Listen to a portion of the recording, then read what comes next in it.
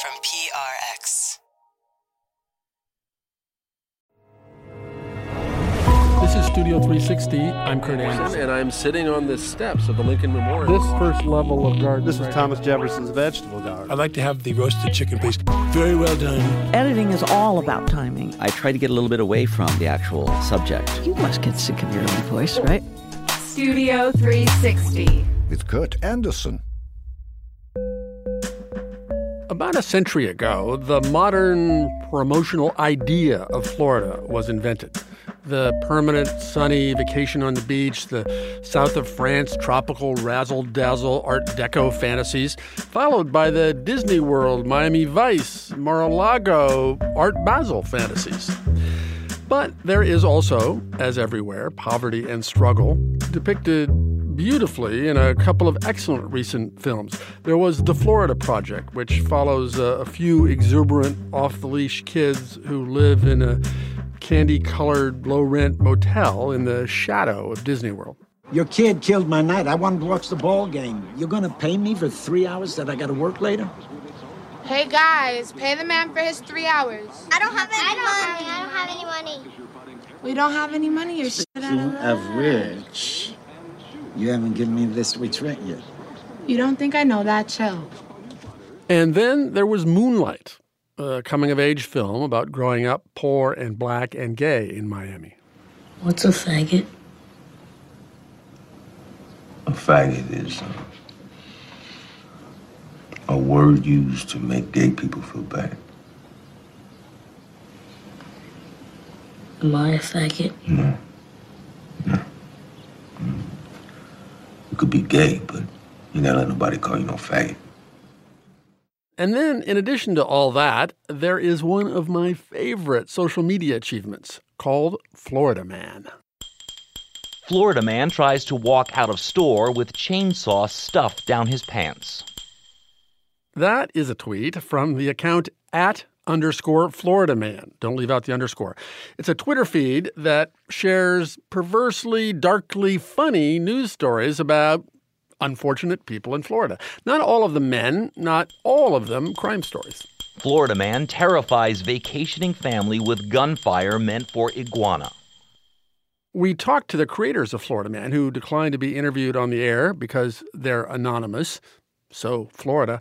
But they did say that the feed is inspired by news satire tropes like The Onion's area man does X, Y, or Z. The Florida Man Twitter account started in 2013 and now has nearly 400,000 followers. Florida Man forced to apologize on Facebook for canniballing on a manatee. On today's show, the Florida state of mind. A certain kind of Florida state of mind. I never wanted to write about Florida, but the thing is, you don't actually get to choose what you write about. The novelist and short story writer Lauren Groff never imagined herself living in Florida. And then, 12 years ago, ended up there. And by the way, a large majority of Floridians come from someplace else, the third most of any state. When I first came down here, I was astonished by how nature seemed to want to kill you at every turn. The mosquitoes, the palmettos are sharp, so you go out into the yard and they cut up your ankles. The alligators, there are all sorts of very weird insects. I mean, they call them palmetto bugs, but they're really just flying cockroaches that are about 3 inches long. There's snakes everywhere. I just had a snake in the house. I stood for a long time at the duck pond with my dog, who sensed that she should be still and patient. The swans were on their island with the geese, and a great blue heron legged through the shallow water. I watched as the heron became a statue, then as it whipped its head down and speared something. When it lifted its beak, it held a long, thin water snake. We watched, transfixed, as the bird cracked its head down so hard 3 times that the snake separated in half, spilling blood. And the heron swallowed 1 half, which was still so alive that I could see it thrashing down that long and elegant throat.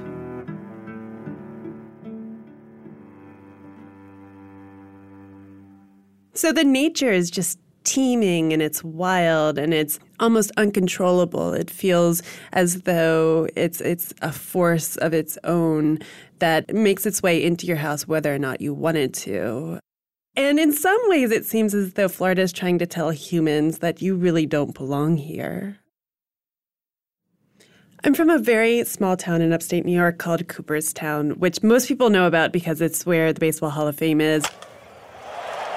It's just a stunningly beautiful place. And it's a place, that has very severe standard seasons. And it's a very small village as well. It was kind of idyllic. I think when you grow up in upstate New York or in the north, you tend to see Florida as this hot, moist, strange place, this place where it foments a lot of the craziness of America. I looked down on Florida for many, many years. When I first started dating my husband, we were in college in Massachusetts, and he is a Floridian, bred to the bone. And we came down to Florida to visit his family. And what I knew of Florida was basically Disney World at that time. And his family home, which is in this subdivision, it's very nice, but it is a gated community, and it's very separate from the rest of the town. And there are no sidewalks. And I thought, this is just a very strange mode of life. And I think that was the first thing I said when we were on the plane going back to Western Massachusetts was, I will never live in Florida. After grad school, he had this opportunity to take over his family business down in Gainesville, Florida. And so we made the decision to come down here. I tucked 2 bottles and a corkscrew into my sleeves and pulled myself to the doorway against the tug of wind. I could barely walk when I was through. The house heaved around me and the wind followed, overturning clocks and chairs, paging through the sheet music on the piano before snatching it up and carrying it away. It riffled through my books one by one as if searching for marginalia, then toppled the bookshelves. This book is called Florida, and it's my 5th book. It's a short story collection built around the idea of Florida and the physical nature of the place and how it sort of infects its characters within this book with a kind of feeling of both dread and resistance to being domesticated. There's this pressure, this internal and external force of domesticity, but also resistance to domesticity, the seduction of nature.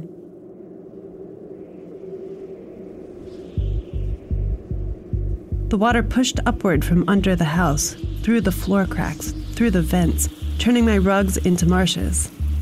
Rats scampered up the stairs to my bedroom. I trudged over the mess and crawled up, step by step, on my hands and knees.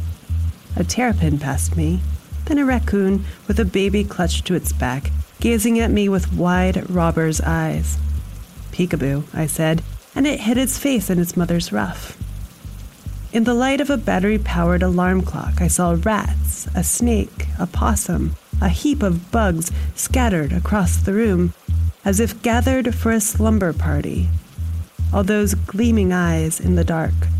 The bathroom was the sole windowless place at the heart of the house, and when I was inside, I locked them all out. I didn't know I was writing a short story collection about Florida until about 2 years ago, when I took a look at all the stories that I'd published over the past few years.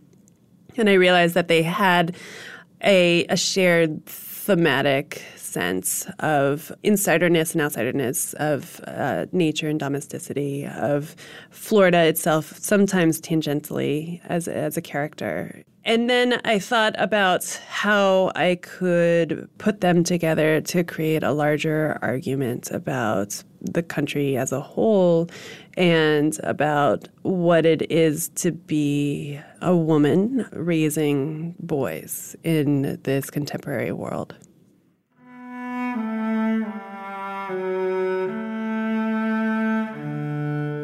In February, one day, I found myself sad to the bone.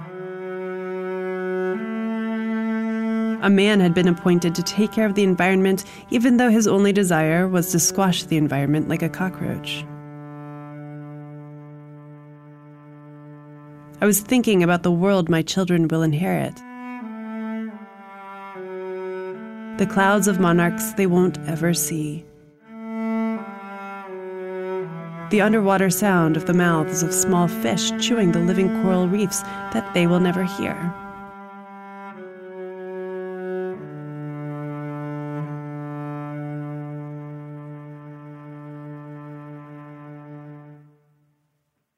Becoming a Floridian was a really difficult transition for me. I still, even now, 12 years later, wake up thinking, oh my gosh, this is my life. I live in Florida. But I really do love what Florida gives me because I feel so ambivalent about it. And I think ambivalence is a very strong, beautiful drive in fiction because people think that it's wishy-washiness, but it's the opposite. It's being pulled in many directions by incredibly powerful forces. And some of my forces are rooted deeply in dislike, and other ones are in profound adoration and love. And so think of me as a spider suspended between all of these really intense feelings about this place where I've ended up despite myself.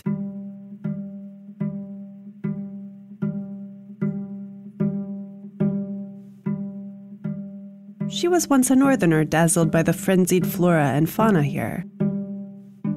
But that was a decade ago, and things that once were alien life have become simply parts of her life. She is no longer frightened of reptiles, she who is frightened of everything. She is frightened of climate change. This summer, the hottest on record, plants dying all around. She is frightened of the small sinkhole that opened in the rain yesterday near the southeast corner of her house. And maybe the shy, exploratory first steps of a much larger sinkhole. She is frightened of her children because now that they've arrived in the world, she has to stay here for as long as she can. But not longer than they do.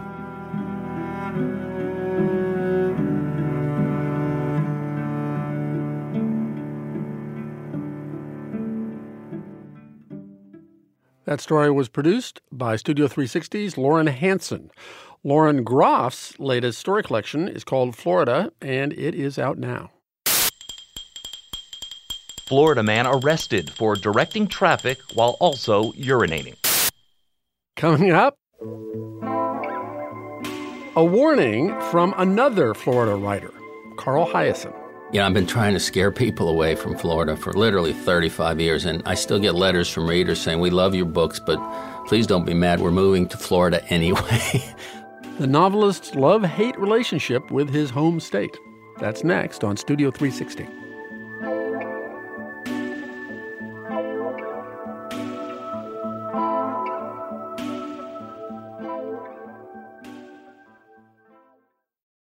Support for Studio 360 comes from Babbel, offering a language program that uses interactive dialogue and speech recognition technology to teach a new language, like Spanish, French, or Italian. Babbel is available in the App Store or online at babbel.com. Studio 360.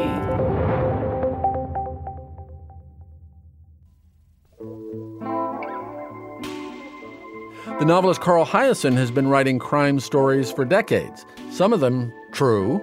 Early in his career, he served on the Miami Herald's investigations team, reporting on medical malpractice and drug smuggling. Then he started writing novels about freaks doing criminally freaky things, all set in Florida. You think Florida's a zany, grotesque place with more grifters and nutballs and sleazy developers and corrupt politicians than anywhere else in America? Well, that's pretty much Carl Hiaasen's doing. On the hottest day of July, trolling in dead calm waters near Key West, a tourist named James Mayberry reeled up a human arm. His wife flew to the bow of the boat and tossed her breakfast burritos. That's the opening scene of Hiaasen's novel Bad Monkey from 2013. What are you waiting for? James Mayberry barked at the mate. Get that thing off my line. The kid tugged and twisted, but the barb of the hook was embedded in bone. Finally, the captain came down from the bridge and used bent-nosed pliers to free the decomposing limb, which he placed on shaved ice in a deck box. James Maybury said, "For Christ's sake, now where are we supposed to put our fish?" "We'll figure that out when you actually catch one." The story shifts to a disgraced police detective named Andrew Yancey, who learns about the severed limb and becomes determined to figure out where it came from.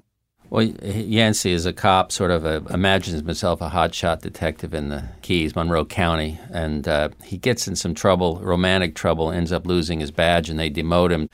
But he's trying to get back on the regular police force by solving this arm is floated, and it was caught by a tourist on a fishing boat, and everyone thinks it's obviously a victim of a boating accident, somebody that got hit in the propeller or whatever, and he's suspicious, and so he sets off, and the arm ends up in his freezer, in his personal in the freezer with the popsicles for a great length of time, and he feels now an obligation to it. The book's bad guy is this fraudulent Medicare profiteer, and you call in the book South Florida America's Medicare fraud capital. Yeah, it is.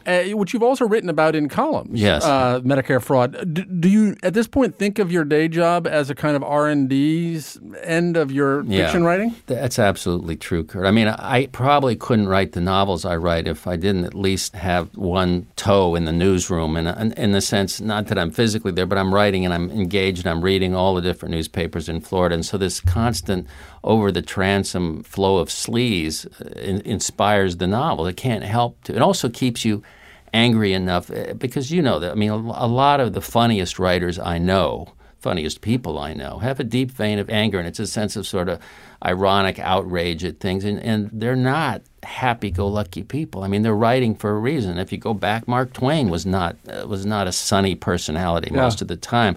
So this is how you get it out. And for a guy who writes very angrily a lot, you don't seem angry at all. Maybe you get it out in your writing. I get it. I mean, it's pure. I tell people it's psychotherapy for me. I'd do it if I didn't have to do it, I think. And I have been since. I mean, the feeling started when I was very young. I mean, I was 5 or 6 when they started paving my childhood, right? You know, the boom years of Florida back in the late 50s, early 60s, all throughout, just watching it disappear. Even as a kid, you have a sense of outrage. I don't know, you didn't know politically how did this happen, how did they do it, but it still pissed you off. Yep. And so I vented from an early age, and I got lucky and later went to work for the newspaper and got a newspaper column eventually, and I got to vent there a lot. But the books are good, too, because I get to write my own endings on the books. You called South Florida in one of your recent columns the poster child for national dysfunction.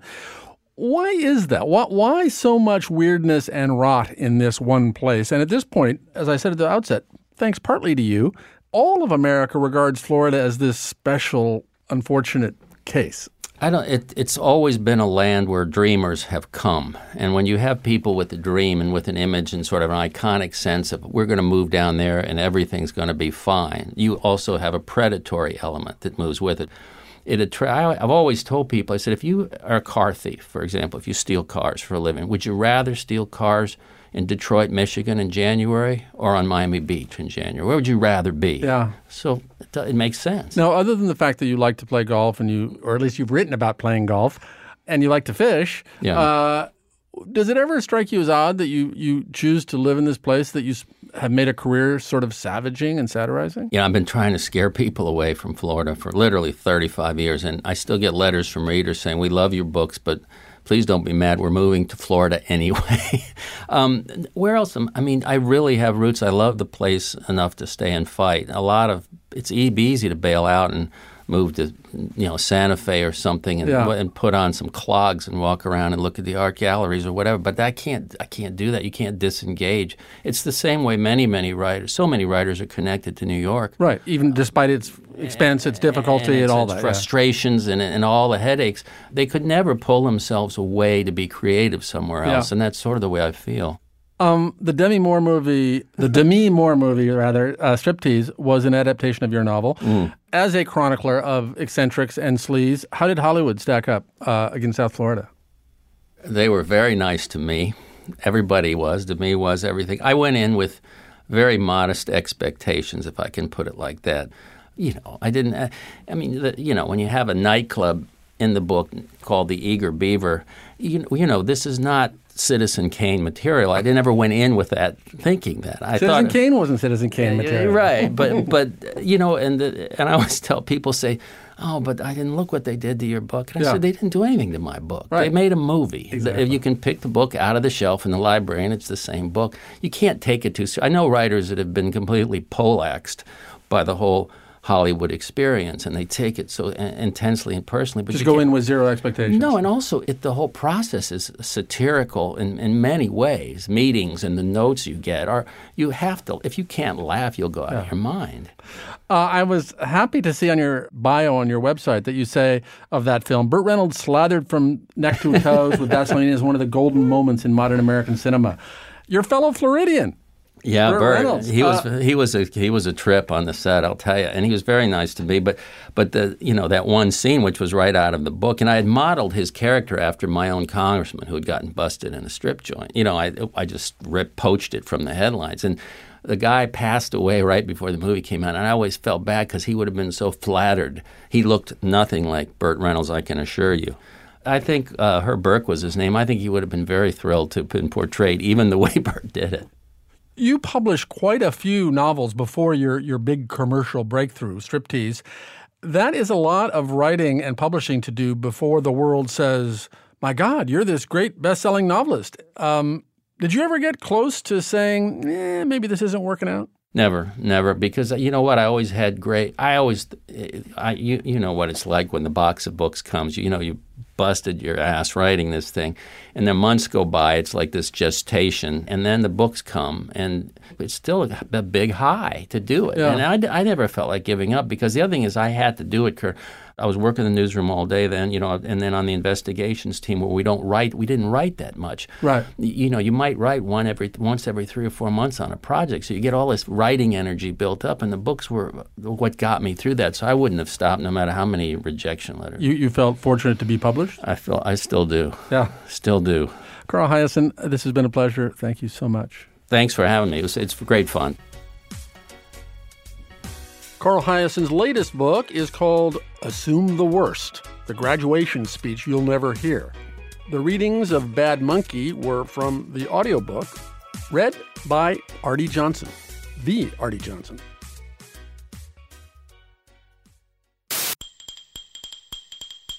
Florida man tries to convince woman to buy, cook, eat iguanas duct taped to his bike. The biggest tourist draw in Florida is Disney World. Opened in 1971, 16 years after Disneyland in California. Disney World was envisioned originally by Walt Disney to be the perfect place, a kind of utopia. And it was a vision that he wanted to extend outside the gates of the theme parks. Unfortunately, he died just before Disney World got built. But as it turned out, the Disney company never totally gave up on Walt's idea of building the perfect city, of bringing its signature brand of super sweet niceness into the real world, a full-time live-in Disney experience. On a corner of their giant holdings in Florida, in 1993, the company founded a brand new town. So take a left.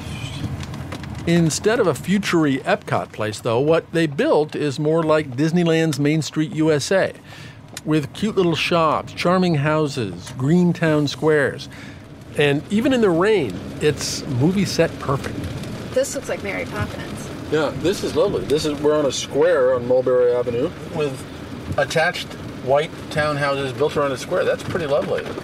My producer Jenny and I drove all around the town of Celebration, Florida. Population 7,427. Oh, this must be the school. Yes, this is Celebration School on our right, K through 8. I remember my kids were little. They were probably like 4 and 5 at the time.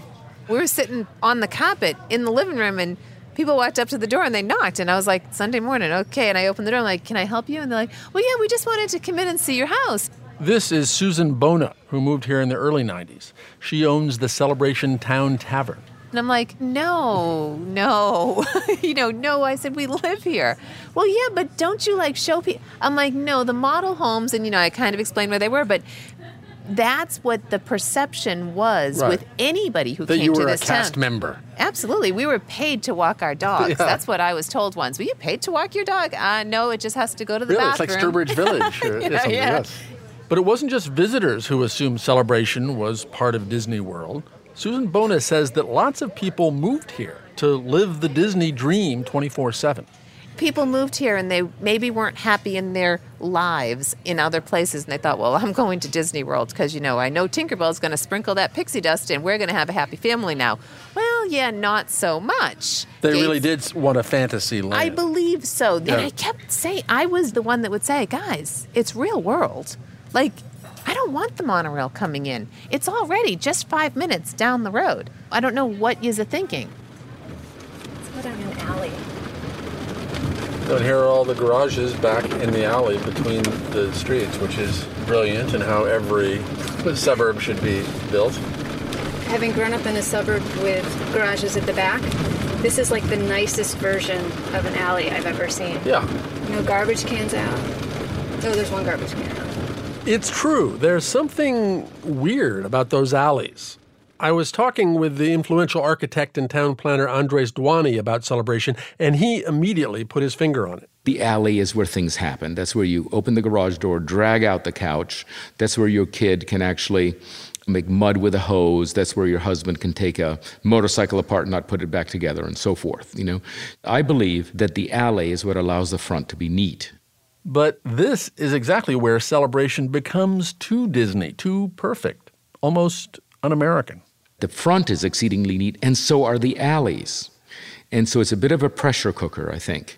They're all landscaped and swept and flowers. I just find that disgusting. Well, and what's interesting, of course, is that now having been to Disneyland and Disney World and been backstage as well as in the parks, what they've done there in Celebration is illuminate backstage. Yeah. Hey, so you did get to go to the backstage? Yeah. I have also. I think people imagine it to be all sorts of machinery and, Jules Verne kind of stuff. If only. Actually, they keep us away from it because it's banal. Yeah, exactly. Didn't it look like a high school basement? Yeah, it's nothing. I think they prefer the myth that something really incredible is happening down there. That's probably true. Yeah. My name is Jim Siegel, last name spelled Siegel. Great. And how long have you lived in Celebration? Lived here since 2002. Jim Siegel is a retired Ford executive. He moved down here from Detroit. Jim, his wife Marita, and their adult daughter Julie are Disney fans. Like, fanatical. We were down here 33 times before we ever moved in. You kept track, the number. Yeah? Yes, Julie's very good about that. Even though I was getting straight A's and I was supposed to be a salutatorian or valedictorian, I had the highest absence record in my high school's history because we came down to Disney so much. They came to Celebration because they couldn't be close enough to Disney World. And although Disney sold downtown Celebration to another developer in 2004, the town still has theme park in its DNA. Like at Christmas time, when downtown is a blizzard of Snope. The Snope, S-N-O-A-P, it's a combination of snow and soap, which they actually do use in the parks at Disney. Don't stick your tongue out, listeners, if you ever come to Celebration and enjoy our Snope, because it's soap. It just is foamy and fun, and they play Christmas music, and that's when we have our ice skating rink out. That's obviously not real ice. Santa's house is there, and you can do carriage rides with horses. But even living in Celebration isn't Disney enough for Julie and Marita. There's a kind of happy that they feel at the park, only there, nowhere else. When you go into Disney, you're so taken by the magic and the park experience that you build these endorphins, and we'd always come out just so happy. It's one of the happiest places on earth. What is it that you feel at Disney that you don't feel anywhere else? I feel like it's so hard to put into words, but I feel like I'm someone special, even though there's tens of thousands, if not hundreds of thousands of other people around me. I am someone special, and I matter, because that's what the Disney cast member's job is to make me matter.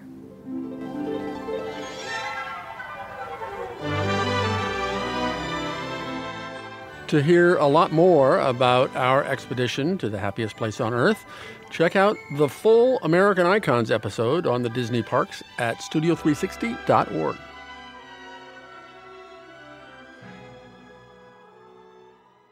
Coming up, it's one of those things where you wind up jumping over alligators and being charged by wild boars. The Florida ecosphere that inspired Jeff Vandermeer's apocalyptic novel Annihilation. That's next on Studio 360.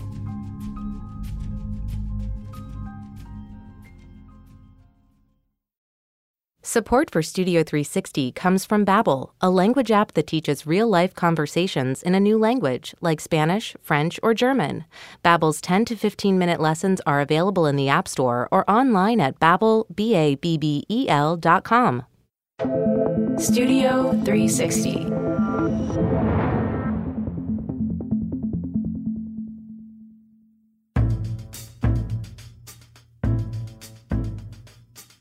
The author Judy Blume mostly grew up in Elizabeth, New Jersey, just across from New York City. But for most of 1946 and 47 and 48, when she was 9 and 10, Blume lived in Miami Beach. She eventually wrote a novel for kids based on those 2 years called Starring Sally J. Friedman as Herself. Blume says it's her most autobiographical work of fiction. Alicia Zuckerman took a walk with Judy Blume around her old Miami stomping grounds. This story starts with a walk in my neighborhood. I'm walking across 13th Street from my apartment directly to where she lived on Miami Beach at 1330 Pennsylvania Avenue. 1300, almost there. Sunbright Furnished Apartments, 1330 Pennsylvania Avenue. I am here. Hi. Oh my God, it's such an amazing this is so treat to meet you. Exciting for you, it's Yes, exciting for me. It's exciting for me because it's my childhood. Oh my God, I love your glasses. Purple is my favorite color. Mine too. This is Judy Blume, my childhood hero. Judy Blume, who wrote Tales of a Fourth Grade Nothing, Super Fudge, Are You There, God? It's Me, Margaret, Deanie, Blubber, Forever.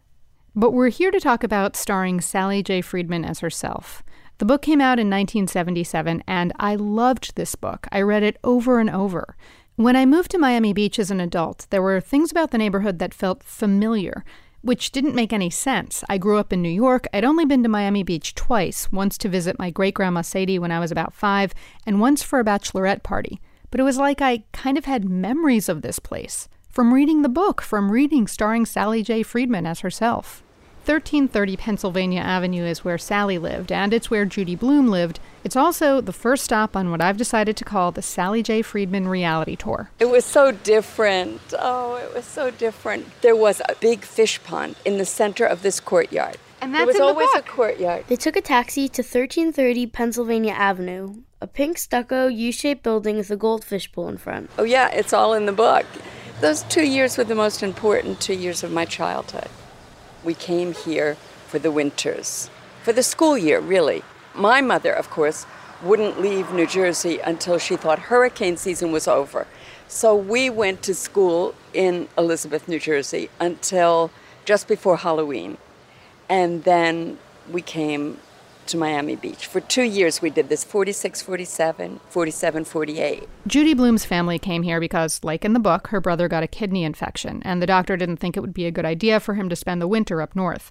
That was pretty common back then. There were lots of snowbirds for health reasons, and lots of those families were Jewish, like Judy's. It was all, grandma, mother, and children. And then the fathers stayed behind wherever they were. Mom opened the windows while Sally went looking for the bedrooms. But all she could find was a tiny kitchen, a breakfast nook, a bathroom, and an alcove. So this was a little furnished apartment. Between the one room, the living room, and the bathroom was this little L with a Murphy bed, which I thought was just the greatest thing I had ever seen. You see, it fits right into the wall. My mother and my grandmother slept together in that Murphy bed. But I didn't think there was any hardship. I loved it. I loved the freedom of living here. I loved playing outside every night till it got dark. I loved that my mother seemed so much less anxious. In the book, Sally's mom is actually incredibly anxious, nervous about everything. Athlete's foot, airplanes, cats. He was the most beautiful cat Sally had ever seen, but Mom said he might be pretty, but cats can be full of worms, so watch out. But the book is basically a slightly fictionalized autobiography of Judy Blume's life here during those 2 years. Miss Swetnick, Sally My called. fourth grade teacher, Helen Swetnick. That was her real name? That was her real name. And you put her real name in the book? You know, I was insane, and nobody stopped me from using real names. But Peter Hornstein is really Peter Hornick. Oh, that's Sally felt a tug on her right braid. She whipped around in her seat to tell Peter Hornstein to leave her hair alone once and for all. You know, he dipped my braids in his inkwell, though. He did do that. But, I loved him. He may have been the first boy I loved. She turned 9 here and then 10. I think it was in these 2 years that I spent in Miami Beach that I lost my shyness. I was a fearful child, anxious and fearful. I don't remember being that way here. But even as she was getting less shy and less anxious, she still lived a lot of her life inside her head. I played a lot with paper dolls because in my head I was making up stories. And someone came to my mother and said, "She is too old to be playing with paper dolls." Sally heard her say to Mom, "When my Bubbles was that age, she was sewing her own clothes and reading fine literature from the library." But I wasn't playing with paper dolls like a little kid. I was playing with paper dolls with all these really exciting melodramas going on inside my head. That's what made me a writer, not writing stories down. After we leave her old apartment building, we walk over to Flamingo Park. This was like a long bike ride, I thought, from where I lived. It's really only a few blocks. On every Friday night, we went to roller skating in the park. I can still remember Dance, Ballerina Dance, and that was one of the songs that was played when we were roller skating. Dance, ballerina, dance. Dance, ballerina, dance, and do your pirouette in rhythm with your aching heart. From Flamingo Park, we walk over to the beach to look at the ocean. Look at this. Oh, God, it's so great. I loved the ocean. Low tide, you walked forever. The water here was warm and clear and blue-green, and when it was low tide, you could walk way, way out. My grandmother would prepare a big basket with lunch, and my favorite was egg salad sandwiches. And I loved the crunch, which I now realize was sand, you know, maybe on my hands or something. It was always crunch. It wasn't eggshells. For most of us, if we're honest, memories of our childhood are foggy. Maybe we remember details of big things like a great birthday present or getting hurt badly, but not day-to-day life, not like Judy. I think that people who write for and about kids, I think we just have a special connection to our own childhoods.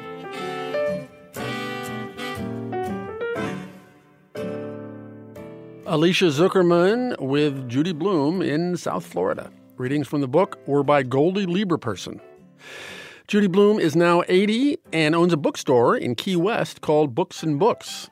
What you heard was an excerpt from a story that originally aired on WLRN in Miami, part of an entire hour they did about Judy Blume.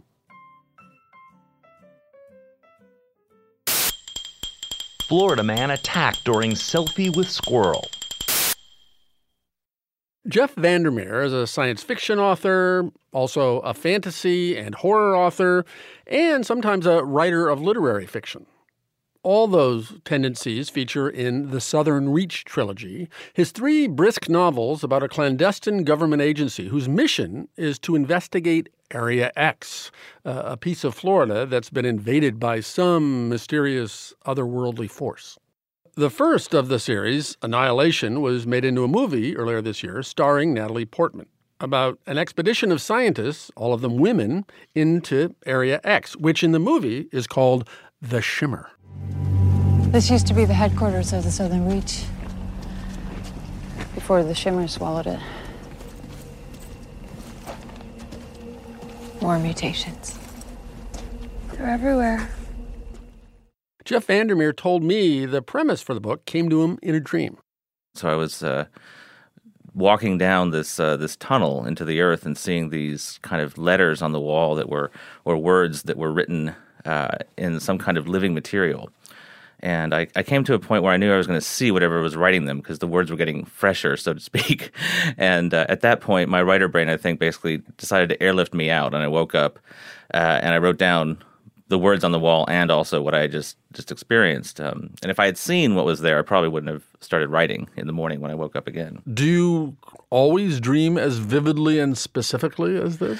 I do, but most of the time it doesn't lead to story. If I don't eventually come to an understanding of a character and what that character wants and where they're going and other details, then it's just a dream that might be possibly entertaining to tell to a friend and maybe not. Yeah. Well, and saying, I had a dream and then I decided to write a novel about it sounds like one of those things that would-be writers come up to you at events and say. Sure, absolutely, and it could easily have come to me from a newspaper clipping or anything else, because you get into this state where whatever certain things kind of interconnect and layer on each other. So the conscious impulse was that for a long time I've been wanting to write about Florida in some way or that kind of southern wilderness, and so the conscious prompt was that, and then this other thing kind of connected with it, and then the character of the biologist came into my mind. Florida, where you live, yes. I want to mention. You persuaded a rock band, Murder by Death, to write music based on one of your earlier books called Finch. Before I have you read a little bit from Annihilation, is there some band you'd like us to play under the passage? Well, there is actually a great song by Murder by Death that kind of fits some of this, but there's also, I have to say, all of the Tindersticks movie music and most of Magwa's music I was listening to while I was writing this stuff. So, well, let's go with Murder by Death, since you guys have some history. If you could read from near the beginning, when the team of scientists have entered this mysterious tower for the first time and they see the weird gunk growing on the walls. All right. Don't touch it, whatever it is, the anthropologist warned. I nodded, but I was too enthralled with the discovery. If I'd had the impulse to touch the words on the wall, I would not have been able to stop myself. In as calm a voice as I could manage, aware of the importance of that moment, I read from the beginning aloud. Where lies the strangling fruit that came from the hand of the sinner, I shall bring forth the seeds of the dead, to share with the worms that... Then the darkness took it. That is Jeff Vandermeer reading from his novel Annihilation. So I don't think it's a huge spoiler to say that the tower ends up being a living thing, with all sorts of fungi and moss and spores. Do you dream about fungi, or has this been a long-term fixation? You write a lot about it. I think it's actually a fairly small component of this book and not at all in the second, but it has been a preoccupation in the past just because, again, some people have kind of mentioned literary influences for this book, and in actual fact, I think more of the natural world is in this book than literary influences. And so, I study a lot of I'm kind of an amateur biologist in a way. And I study a lot of this stuff, and you find out facts and information that just kind of blow your mind as to the diversity and complexity and beauty of the world that we have around us that we maybe sometimes don't recognize. So does it make you sort of PETA-ish about eating mushrooms now? No. Fruiting bodies are perfectly fine. In Annihilation, as you say, there's lots of descriptions of the Area X landscape, and you wanted to write about it and this part of Florida where you live because, this eco-apocalyptic novel I have in mind would work really well here where I live? No, it's actually just it kind of came naturally to me. Once I had the character of the biologist down and an idea of who she was and then the other characters, there's this 14-mile hike I do out at St. Mark's Wildlife Refuge, and it's kind of like when you know somebody... That's a serious hike. It's a serious hike. It is. It's one of those things where you wind up jumping over alligators and being charged by wild boars and all kinds of stuff. But the thing there is just simply that just like when you take somebody that you know and you use them as the basis for a character, the same thing is sometimes true of a setting. And so it is transformed. It is accurate to some degree, but it's definitely kind of 1 degree separated from the reality of the place. And maybe you'll be good for tourism now, and people will come to right, find there'll be horrible things. Southern Reach tours in St. Mark's. And your biologist character, who's the main character, is with the psychologist, the anthropologist, the surveyor. Why no names? Well, there's a practical reason that the Southern Reach, the secret agency sending in these expeditions, does that, and that's because the first expeditions that use names as opposed to functions, that use modern technology like smartphones and whatnot, came to horrible, horrible ends. And it seemed like that names and also certain forms of communication were very easily exploited by whatever's there. And so there is that aspect, but then also, without the names, they kind of are subsumed by the landscape a little bit more. You have to interpret them more by their actions, their words, their interactions, and I found that very interesting. It seems artier and more literary, too. I don't know that I've really thought about that. I'm not really that calculating in that way. I'm sure not. But why 4 women? All these main characters are women. It came to me as 4 women, and then I just decided not to change it because there's certain things you just don't change. That you keep working with. And then after a while, I just thought it was kind of cool that they were 4 women, and I just went with it. I'd like to have you read some more, if you would. At a certain point in Annihilation, we know there have been earlier expeditions to Area X, and that our biologist husband was on one of them. She ends up finding this journal that he'd kept. If you could read from that. Mm-hmm.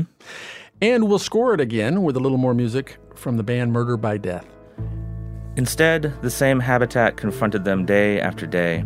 We're heading north, I believe, he wrote, but even though we cover a good 15 to 20 miles by nightfall, nothing has changed. It is all the same. Although he also was quite emphatic that he did not mean that they were somehow caught in a strange recurring loop. Yet he knew that, by all rights, we should have encountered the border by now. Indeed, they were well into an expanse of what he called the Southern Reach that had not yet been charted. Quote, that we had been encouraged by the vagueness of our superiors to assume existed back beyond the border. I, too, knew that Area X ended abruptly not far past the lighthouse. How did I know this? Our superiors had told us during training. So, in fact, I knew nothing at all. Jeff Vandermeer reading from his novel Annihilation. It seems to me as if in the last, 20, 30 years, that the ghettos that existed for most of the 20th century between, here's science fiction in its little ghetto, here's fantasy in its little, those borderlands are breaking down, and that like good stories are good stories and literary authors are doing fantasy and science fiction. Does that feel that way to you? It does. It feels like it first came about because of pop culture and kind of a certain commodification, which was actually like a step back. And then it became something where Margaret Atwood and a few others... You mean the Star Wars Yeah, I actually thing? think that was a step back because it became reflected in the literature a little bit. And it became harder to do something that if you had influences that were like Kafka, that you could get away with it within those imprints. But now, like you said, the borders are kind of breaking down. For me, where I always have felt like I have a foot in both camps and belong to neither in a way, it's both interesting and just kind of the way I operate anyway. It does seem like the camps that still exist are science fiction versus fantasy among writers and readers. You are straddling both. Right. Well, I mean, and even in the second novel, Authority, I thought, how do I write a supernatural novel that isn't supernatural? And so there's all kinds of things going on. I just pretty much ignore labels as much as I humanly can. Well, since you so carefully consider what music should accompany your work, is there a song before I let you go that we should play you out on? Wow, that's a tough one. The Jeff Vandermeer anthem. My gosh, I'm not. I think something from 3 Mile Pilot. From I think there's a song with C in the title on one of their albums, and that's a good one. We'll find it. Jeff Vandermeer, thank you very much. Thank you.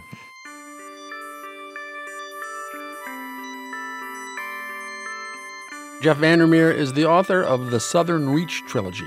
His latest novel is called Born, and it's out now.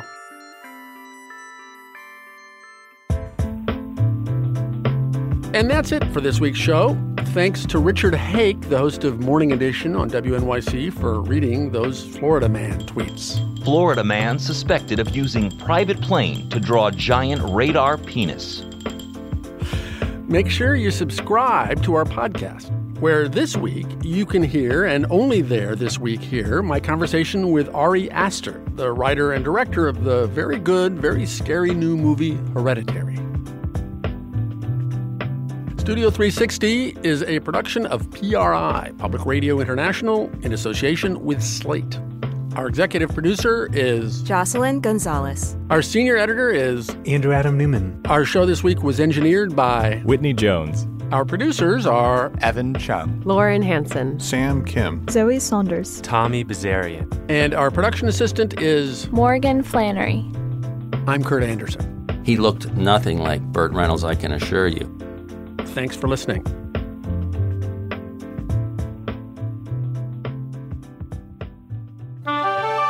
PRI, Public Radio International. Next time on Studio 360, a reboot hits the funny pages. I love the strip so much that I want to bring it to a new generation, and I want to translate it into terms they can understand. The first woman to draw the 85-year-old comic strip Nancy. Fewer jokes about Sluggo being poor. Me name is Sluggo Smith. I'm new around here. Want to be my Goyle? Next time on Studio 360.